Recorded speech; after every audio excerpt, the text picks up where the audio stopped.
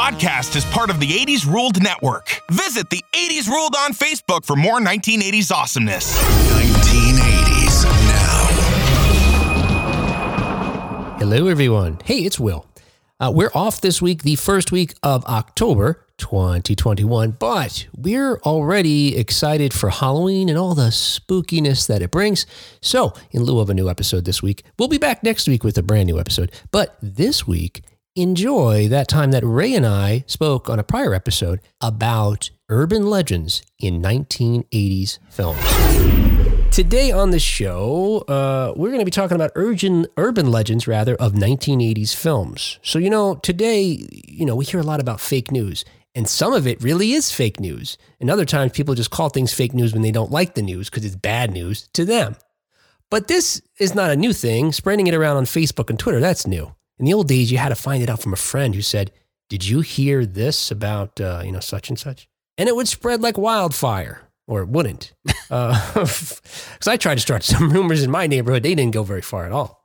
So anyway, but there's a number of these that were that urban legends that we had heard as we were kids and still persist to this day in connection with 1980s films. So I'm going to run these by you, Ray, and I'm going to, I figure out you're familiar with most of these, I think. Toss them out. See what your understanding is today as to whether, the truth, whether they're true or false. And you let me know your thoughts about that. I absolutely love this kind of stuff, so this should be good. And so, and folks, this is what we're talking about. This is one that doesn't count. You remember that story about the Wizard of Oz, where apparently a munchkin committed suicide and hung himself during the filming in a tree in the back? And nobody knew this until the film came out, and like 50 years later in the 80s or whenever it was, we discovered it. And now we knew. Maybe because it was on videotape for the first time. Well, that turns out to be false. That wasn't actually a person. It was actually a bird that was there that the Los Angeles Zoo had lent the production, and they had it on a tree or something like that. That's what they want you to believe, Will. Oh, okay. Oh, actually, no, I do have a note here. It says that the urban legend with Wizard of Oz started when it was released on VHS in the 1980s. So there you go. Look at that. That even started in the 1980s. Oh, yeah. Okay, here's the first one. Everybody's heard this one, right? The Three Men and a Baby Ghost. Yeah. So 3 Men and a Baby came out in 1987, and here's the urban legend. After the movie was released on VHS, a legend emerged about the movie. About an hour into the film, Ted Danson's character is walking through his home with his mother, the actress who plays his mother, with his new baby girl, that he is now taking responsibility for with his two roommates. And in the background, you see a mysterious figure behind the curtains of one of the windows. The urban legend is that figure was actually the ghost of a boy who used to live in the house where they filmed the movie. And he was a ghost there haunting the home because earlier he had committed suicide, which is also the reason the house was vacant and available for them to use as a filming location. What do you think? True or false? Well, this one's false. There wasn't a ghost? No, I wish there was, and I wish he was haunting this movie for being bad. Oh, no, I like that movie. But I think that's one of the people on the cruise kid or something who actually got into a shot. So it turns out the mysterious figure behind the curtain is actually a cardboard cutout of Ted Danson himself, dressed in a top hat and tails. And it was a prop. If you remember, he plays an actor in the movie. It's a prop. I don't know if it's a connection with one of his characters, his character, the actor played, but it's from a storyline that actually was scrapped from the movie. So it makes no sense to us that he was there. We wouldn't otherwise know it. But part of the reason it seems that this rumor even persisted after it came out on tape was, as you know, the quality, you own a lot of the VHS tapes, the quality is not the same resolution as things are today. So it was hard to make out what it was. Yeah. If you watch it today on HD, you could tell it's Ted Danson, no problem. A side note, this idea that the house was available because a kid committed suicide there, the house is actually not a real house. It was a set, or a house built on a set, on a soundstage in Toronto. Yeah, there's nothing haunted in Toronto. Okay, here's another one for you. Are you familiar with the film named Atuk? Oh, Atuk, yes, I am familiar with this one. This one's pretty scary. So the urban legend is that, in 1971, legendary director Norman Jewison purchased the rights to adapt a book from the 60s called The Incomparable Atuk, which is a satirical novel by an author named Mordecai Rickler. And the urban legend is that anybody who was cast to star in the film had an untimely death. Yeah. Anytime you make a movie, well, you try to make a movie about an Eskimo in the city, bad things are going to Is that happen. what it is? Yeah. Yeah.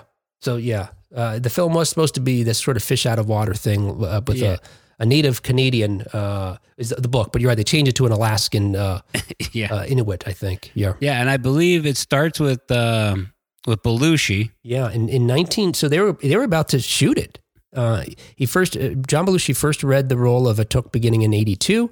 He immediately expressed interest in the project and was set to play the character. And just a few months later, in March, he was found dead at the Chateau Marmont in Hollywood. And then I think John Candy's next. Well, as far as who was actually cast, I don't know.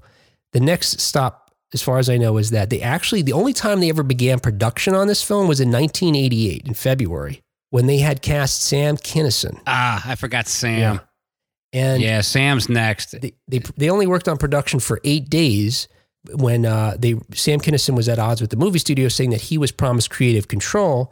And so they were butting heads on this with the studio trying to accommodate Kinison, but Kinison getting more difficult, and ultimately them severing their relationship, with United Artists filing a lawsuit against Kinison, saying that he was intentionally trying to sabotage the film.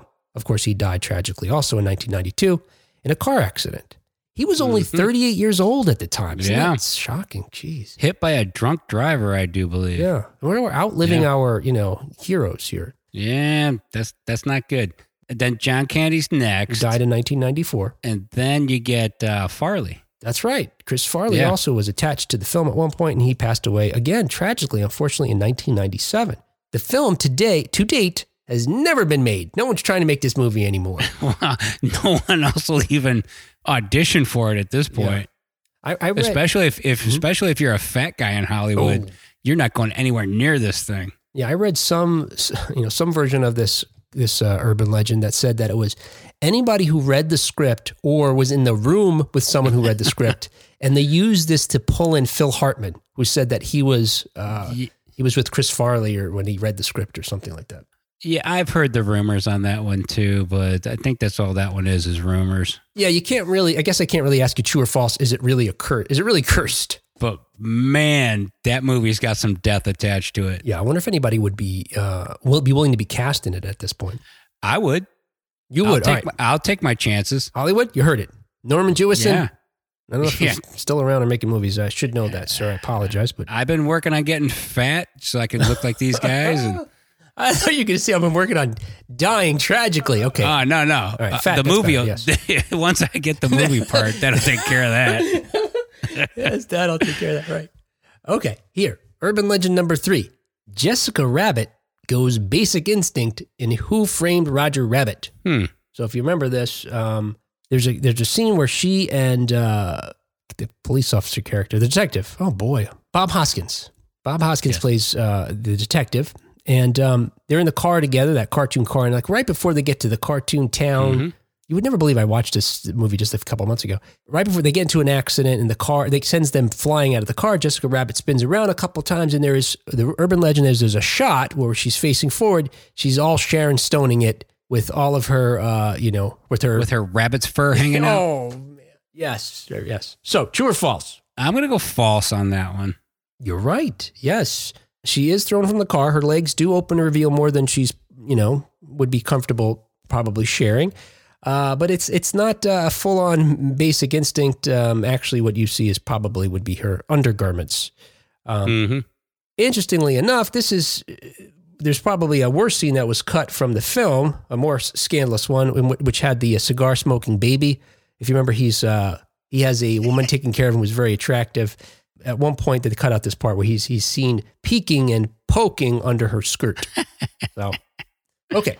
I'm curious if you heard of this next one or not, because you have a wide knowledge of different films from the 1980s. Yeah, I cast a wide net on things that don't matter in real life. So let's see how I do it this way. And this one happens to be in a genre that's along the lines of horror. Okay. This urban legend is that the film Guinea Pig 2, called Flower of Flesh and Blood, is actually a snuff film. So in 1985, Guinea Pig 2, Flower of Flesh and Blood, which shows a modern-day samurai methodically torture, kill, and dismember a young woman in a secret lair, is real. That's the urban legend. In fact, in 1991, after Charlie Sheen received a copy of this film, he was so convinced that he was seeing actual footage of a murder, he reported it to the FBI, who confiscated his copy of the movie and launched a full inquiry into it. So, was Guinea Pig 2, Flower of Flesh and Blood, an actual snuff film? I'm going to go with no, because Charlie was probably on a lot of drugs at the time. It's actually a cartoon even. He's turning in. He might not have been watching that. Giving him a copy of Akira. They blew up Japan. Yeah, he's just giving him a copy. He has him a copy of, like, I don't know, Ferris Bueller. This kid really wasn't in school. He needs a truancy officer. Yeah. Well, you're right. Yes, it wasn't true. This is sort of along the lines of Cannibal Holocaust. There's a similar urban legend in connection with that. Yeah. And even Faces of Death, if you remember that, it turns out the director admitted ultimately faked most of those things. There's only, I think, one thing that's real. This film was actually written and directed by Hideshi Hino, hope I'm getting that right, based on his own manga comics. And it was only after the investigators that were looking into this at Charlie Sheen's prompting spoke with the individuals involved in the film and viewed some behind-the-scenes footage revealing how the gory special effects were made, that they dropped the investigation. Imagine Charlie's surprise when they called him. Hey, Charlie, like, I just spoke to the actor that you think was murdered. You're an idiot, dude. You're an actor. And I mean, how did you fall for this? Here's a bonus urban legend for you, that a copy of the film was found in the home of a man named Tsutomu Miyazaki, a serial killer who was known as the Otaku Murderer in Japan, who was behind the kidnapping and murder of 4 young girls between 1988 and 1989. Figures. So true or false? You think it's true? They did find a copy of this film. Actually, that sounds true to me. It is true. After his arrest in 1989, they found a copy of Guinea Pig 2 in his home. That does sound true. Yeah. And unfortunately, I'm not going to get into what he did to these poor young girls, because they were very young and it's really terrible, but it does seem like he was, imitating what he had seen in this film that, fooled Charlie Sheen. On a side note, Faces of Death. Yeah. Is there a person alive who doesn't know the monkey scene? Yeah, I don't know. Because, like, that's, I guess it's a weird way to say it, but that's like the highlight of Faces that's of right. Death. When you're a kid, that's the one that gets talked about the most. That's the one that you're talking about at school the second you see it. And that's one of the ones that was faked, apparently. Yeah, obviously. Faked, but at the time, we fell for no it. Kidding, yeah. Oh my God, yes. That was horrible. Watch that movie. Then it quickly became with your friends. There's a sequel. Let's get the sequel out of the rental store. We'll get all of them, all 7 of them, or wherever they were. All right, so hey, for this next urban legend, which I'm not really going to be able to pose to you true or false, but I wanted to play you a clip from a 1989 featurette that was released in connection with Back to the Future Part 2. A hoverboard is a board that hovers on magnetic energy, and it works just like a skateboard, except it doesn't have any wheels, and you don't have to have any pavement to hover on. And they've been around for years. It's just that parents groups have not let the toy manufacturers make them, and we got our hands on some, and we put them in the movie. So I didn't recall this, but apparently in 1989, in connection with the film Back to the Future Part 2, which features Marty McFly using a hoverboard in lieu of a skateboard when he goes to the future, children, kids, teenagers, etc., us, were led to believe by Mr. Robert Zemeckis, who's on that clip there, and Michael J. Fox, that hoverboards were real, including this from this documentary, and that the only reason we weren't able to get them was because the parents feared their children getting hurt. Do you remember hearing that? Actually, I do. Yep. And there's also a great episode of the Goldbergs on this topic. Is that right? Yeah, it's awesome. So, this is fake. He's the original troller right there. Yeah. Yeah, Tony Hawk tried to do the same thing to us a couple of years ago. Yeah.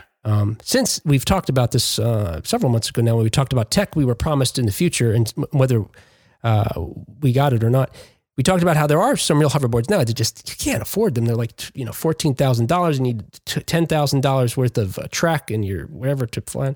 But yes, of course, this is fake. And Robert Zemeckis later admitted that all the flying sequences were faked with using, practical and computer special effects. Yeah, maybe I was too old to have been convinced that they were real at the time. Yeah, at the time it came out, though, I don't remember hearing any of this stuff. This was after the fact that I heard him say all this stuff. So I definitely would have wanted a hoverboard. But my mom probably wouldn't have let me get one. No, I'd have had to ride my buddies. Yeah. And then you would have been holding onto the back of the car. Well, yeah, he'd have probably been driving and be like, well, if you're going to ride my hoverboard, you got to hold on to the back of the car. Okay, hey, here's another urban legend connected to a 1980s film. This one is connected to 1980s The Shining. Ooh. And the urban legend is that The Shining is actually Stanley Kubrick's confession that he faked the moon landing. You know what? I would love to say that's real. Yeah. But I'm going to have to go with false. You know, you're right. So I had heard these stories before about Stanley Kubrick having been responsible for faking the moon landing. The idea being that after he filmed A Space Odyssey in 1968, the government approached, or this is how the story goes, the government approached him because they weren't able to achieve their mission of landing a man on the moon. And so they asked him, based on his expertise and knowledge of space, again, based on a fake film, to fake their actual arrival on the moon. I had heard that part of it. What I had never heard was this even more bizarre thing, was that hidden in The Shining are clues where he's admitting to having done that. We could do a whole episode on the things that people believe about The Shining. Here's the weird part about this one. There's a good probability or possibility that the moon landing is fake. Okay, I'm listening. Okay, because if you look at the technology of the time, I know what you're going to say, man. It's tough to believe that they could put that thing on the moon. Yeah. And when you think about it, Hollywood was I've seen the footage. Yeah. But it's tough because you're looking at it like, how do you keep all these people from telling the truth for so long? Right.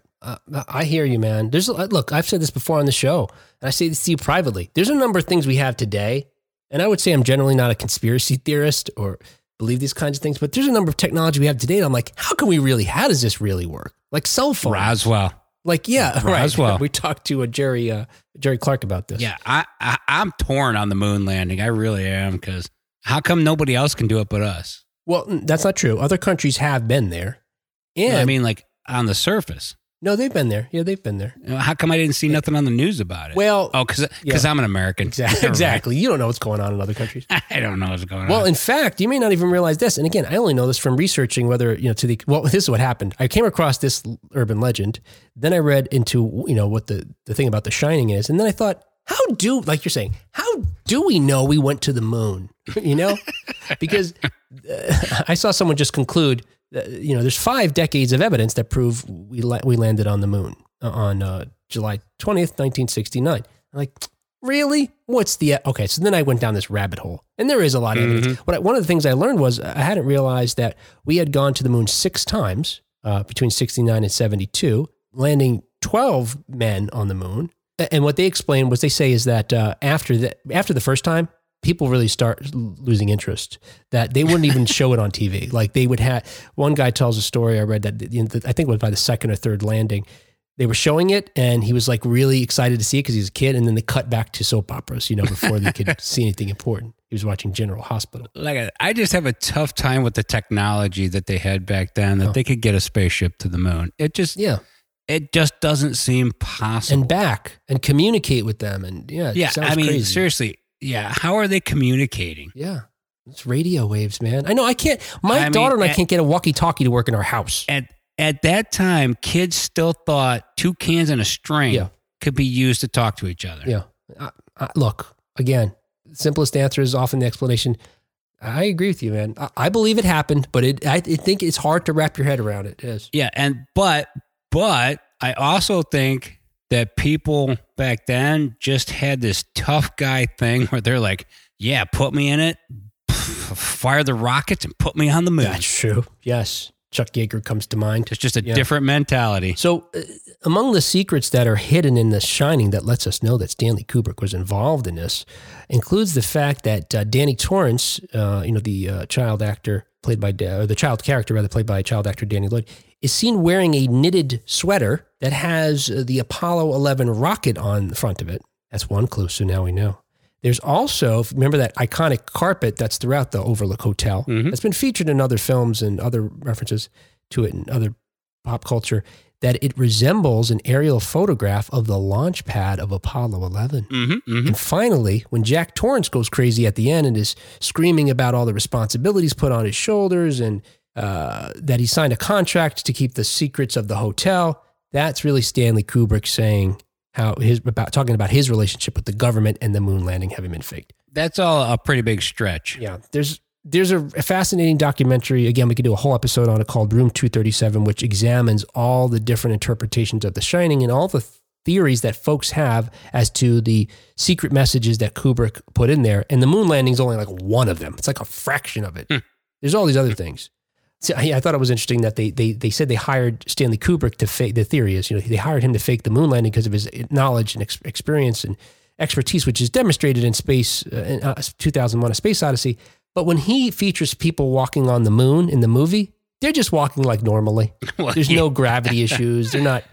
So, I don't know that he's the greatest expert. That's him throwing people off the trail. Yeah. Okay. Hey, the last 80s film that has some urban legends connected to it, there's actually two. So here's the first urban legend, and these are in connection with the 1982 film Poltergeist. Sweet. Poltergeist is regarded by many as maybe the most famous or well-known cursed films of all times, because the film came out in 1982. Of course, it's about a suburban family who moves out to this development, who is suddenly, shortly after moving in, terrorized by poltergeists, by a supernatural presence throughout the film. In the final or one of the climactic scenes towards the end, the mother, played by JoBeth Williams, winds up being in a pool that's been just dug out, so it's still surrounded by mud. The muddy walls start sort of collapsing in on her, and out from this dirt she's surrounded by skeletons, and ultimately the big reveal at the end of the film is that they built this community on top of a former graveyard, and they just removed the headstones, not the bodies. It's a goddamn Indian graveyard. Yeah, it was like, you moved the headstones, but not the bodies.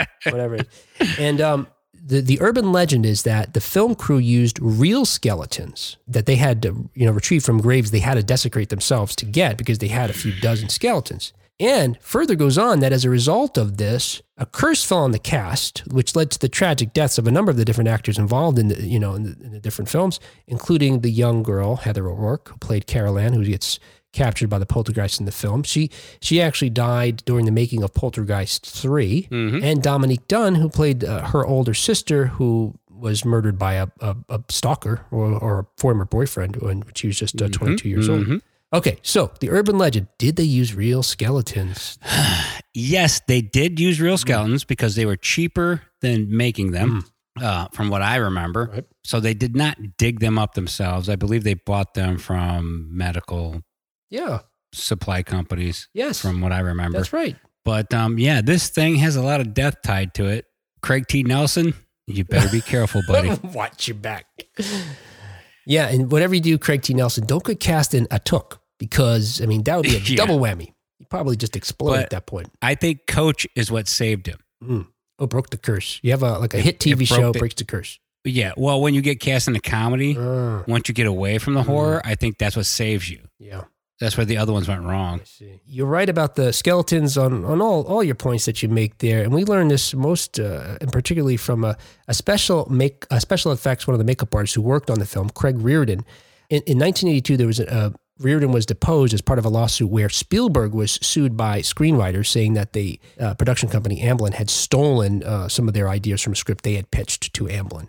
The suit was ultimately settled out of court, but Craig Reardon said under oath that, quote, and this is regarding the skeletons, of course, that, quote, I acquired a number of actual biological surgical skeletons. They're for hanging in classrooms and study. These are actual skeletons from people. I think the bones are acquired from India. At any rate, we got 13 of these, and we dressed them so they looked not like bleached, clean, bolted together skeletons, but instead disintegrating cadavers, end quote. So yeah, they were real, and you're right, they were from a medical place, and they got about a dozen or so of them. JoBeth Williams, who brought this up, in a number of different interviews of the year since, said that when they found out they had used real skeletons, the crew and the cast, everybody was so freaked out that when they filmed Poltergeist 2, they were still feeling uneasy about their experience. That co-star Will Sampson, who, he was a member of the Muskogee Nation, the Creek Nation. He played the, I can't remember what exact role, but he plays the guy. So you remember in Poltergeist 2, there's that old guy who's like the human embodiment of the ghost that's following them around now. And then there was this Native American guy who comes to help fight the ghost or exorcise their home. She said that he actually performed an exorcism on the set of the film to try to, put people at sort of mind at ease. And we know how that worked out for him, huh? Oh boy. Yeah. Okay. So another guy who died, he died in 1987, I think shortly after that film was made. And in actually Poltergeist 2, the guy who played the old guy, bad guy, he died too, but of stomach cancer, but apparently he knew he had stomach cancer even when he was cast in the film, or before he was cast in the film. So he had been battling it for 2 years prior to that. As a side note, Samson is the actor who played Chief in One Flew Over the Cuckoo's Nest. Okay, here is the bonus in the final urban legend in connection with Poltergeist, a little more lighthearted one. And the urban legend is that although Tobe Hooper is credited as the official director of the film, Steven Spielberg actually directed it. I disagree. You know what? This is one that we're going to have to say, who knows? You know what, though? This one's tough because I think maybe it was a little bit of both of them. Yeah, okay. So a little bit of Texas Chainsaw, a little Gators, Texas Chainsaw 2, a little bit of E.T., Jaws kind of thing. I think a perfect example is when he's playing with the remote is very Steven Spielberg, where he's fighting with the neighbor. Yeah. And I think the clown under the bed is very Hooper. I can see what you mean now. Yeah. Steven Spielberg's more of that sort of, human stories, maybe more like sort of the mundane, and Hooper's a more bizarre, out there, scary stuff. Yeah, and like them smoking dope in the bedroom is more Hooper. Yeah. Well, one of the sort of elements attached to this urban legend was one of the reasons Spielberg really directed is because Tobe Hooper was on drugs at the time. So we've got information on both sides that weigh on both sides of this. On the side that says that Spielberg really directed it, we have an interview from 2007. So in 2007, before she died, Zelda Rubinstein, she played the exorcist, your house is clear. During an interview, she said that she only worked on the film for 6 days and Spielberg directed her all of those days. So that's on that side of it. In addition, also on that side is a gentleman named John Leonetti, who he's now a film director. In 2017, while he was promoting a film he just had come out called Wish Upon, during an interview, he was asked about this, and he said, quote, candidly, Steven Spielberg directed that movie. There's no question. However, Tobe Hooper, I adore. I love that man so much, end quote. So that also on that side. And he went on to explain one of the other aspects of this urban legend is that the reason he did it, Spielberg directed it, was because there was a threat of a possible director strike. And so Tobe Hooper had to be able to go on strike, and they wanted to be able to have the film continue somehow. This rumor, though, is not new. I was surprised to learn it started back in 1982 when the film came out, because a lot of the promotional materials and interviews and newspapers, etc., focused on Spielberg and didn't even mention that Tobe Hooper had directed it. In fact, it got so bad that the Directors Guild got involved to investigate, not because they didn't think Tobe Hooper directed it, but because they thought the movie studio was unfair in their promoting of the film. And they awarded Tobe Hooper an additional $15,000 just to make up for him not getting the credit he deserved in these different promotional materials. Spielberg apparently felt so bad about it that back again in 1982 when the film came out, he penned an open letter to Tobe Hooper and had it published in the Hollywood Reporter, saying, essentially, hey, these rumors are out there. You directed it. You're awesome. Thanks for working to me. You're great. Tobe Hooper went on to work with Spielberg and direct a number of different projects for him in the years to come. Although he never liked talking about it, shortly before his death a few years ago, he said, I directed it. Spielberg produced it. Those rumors were terrible. And, Yeah, I once again think the two of them worked on it together. Yeah. And you can just tell from the way the movie's made that it's not completely a Spielberg movie. Yeah. It doesn't have that flavor. It just doesn't. Yeah. So I think Hooper had a lot to do with it, and whether he did the whole thing or not, probably not. But if Spielberg's on set, are you really not going to let him help you? Yeah. He wrote it and produced it too. What kind of moron would tell him, hey, I got this. Yeah. Your ideas are stupid. Let me do this. Yeah. In the very least, you'd be intimidated to open your mouth, I think. Especially because this guy's giving Tobe Hooper, who, he had made a name for himself in horror, but he wasn't like Jaws big or Close Encounters big. Right. So I think it was both of them that made that movie. So hey, and they made something special, that combination. Yeah, that's a good movie. So that's all the urban legends from 1980s films I have for you today. I'm sure there's plenty of others that we can investigate at some episode in the future. Yeah. And we will talk to you next time on 1980s Now. Later.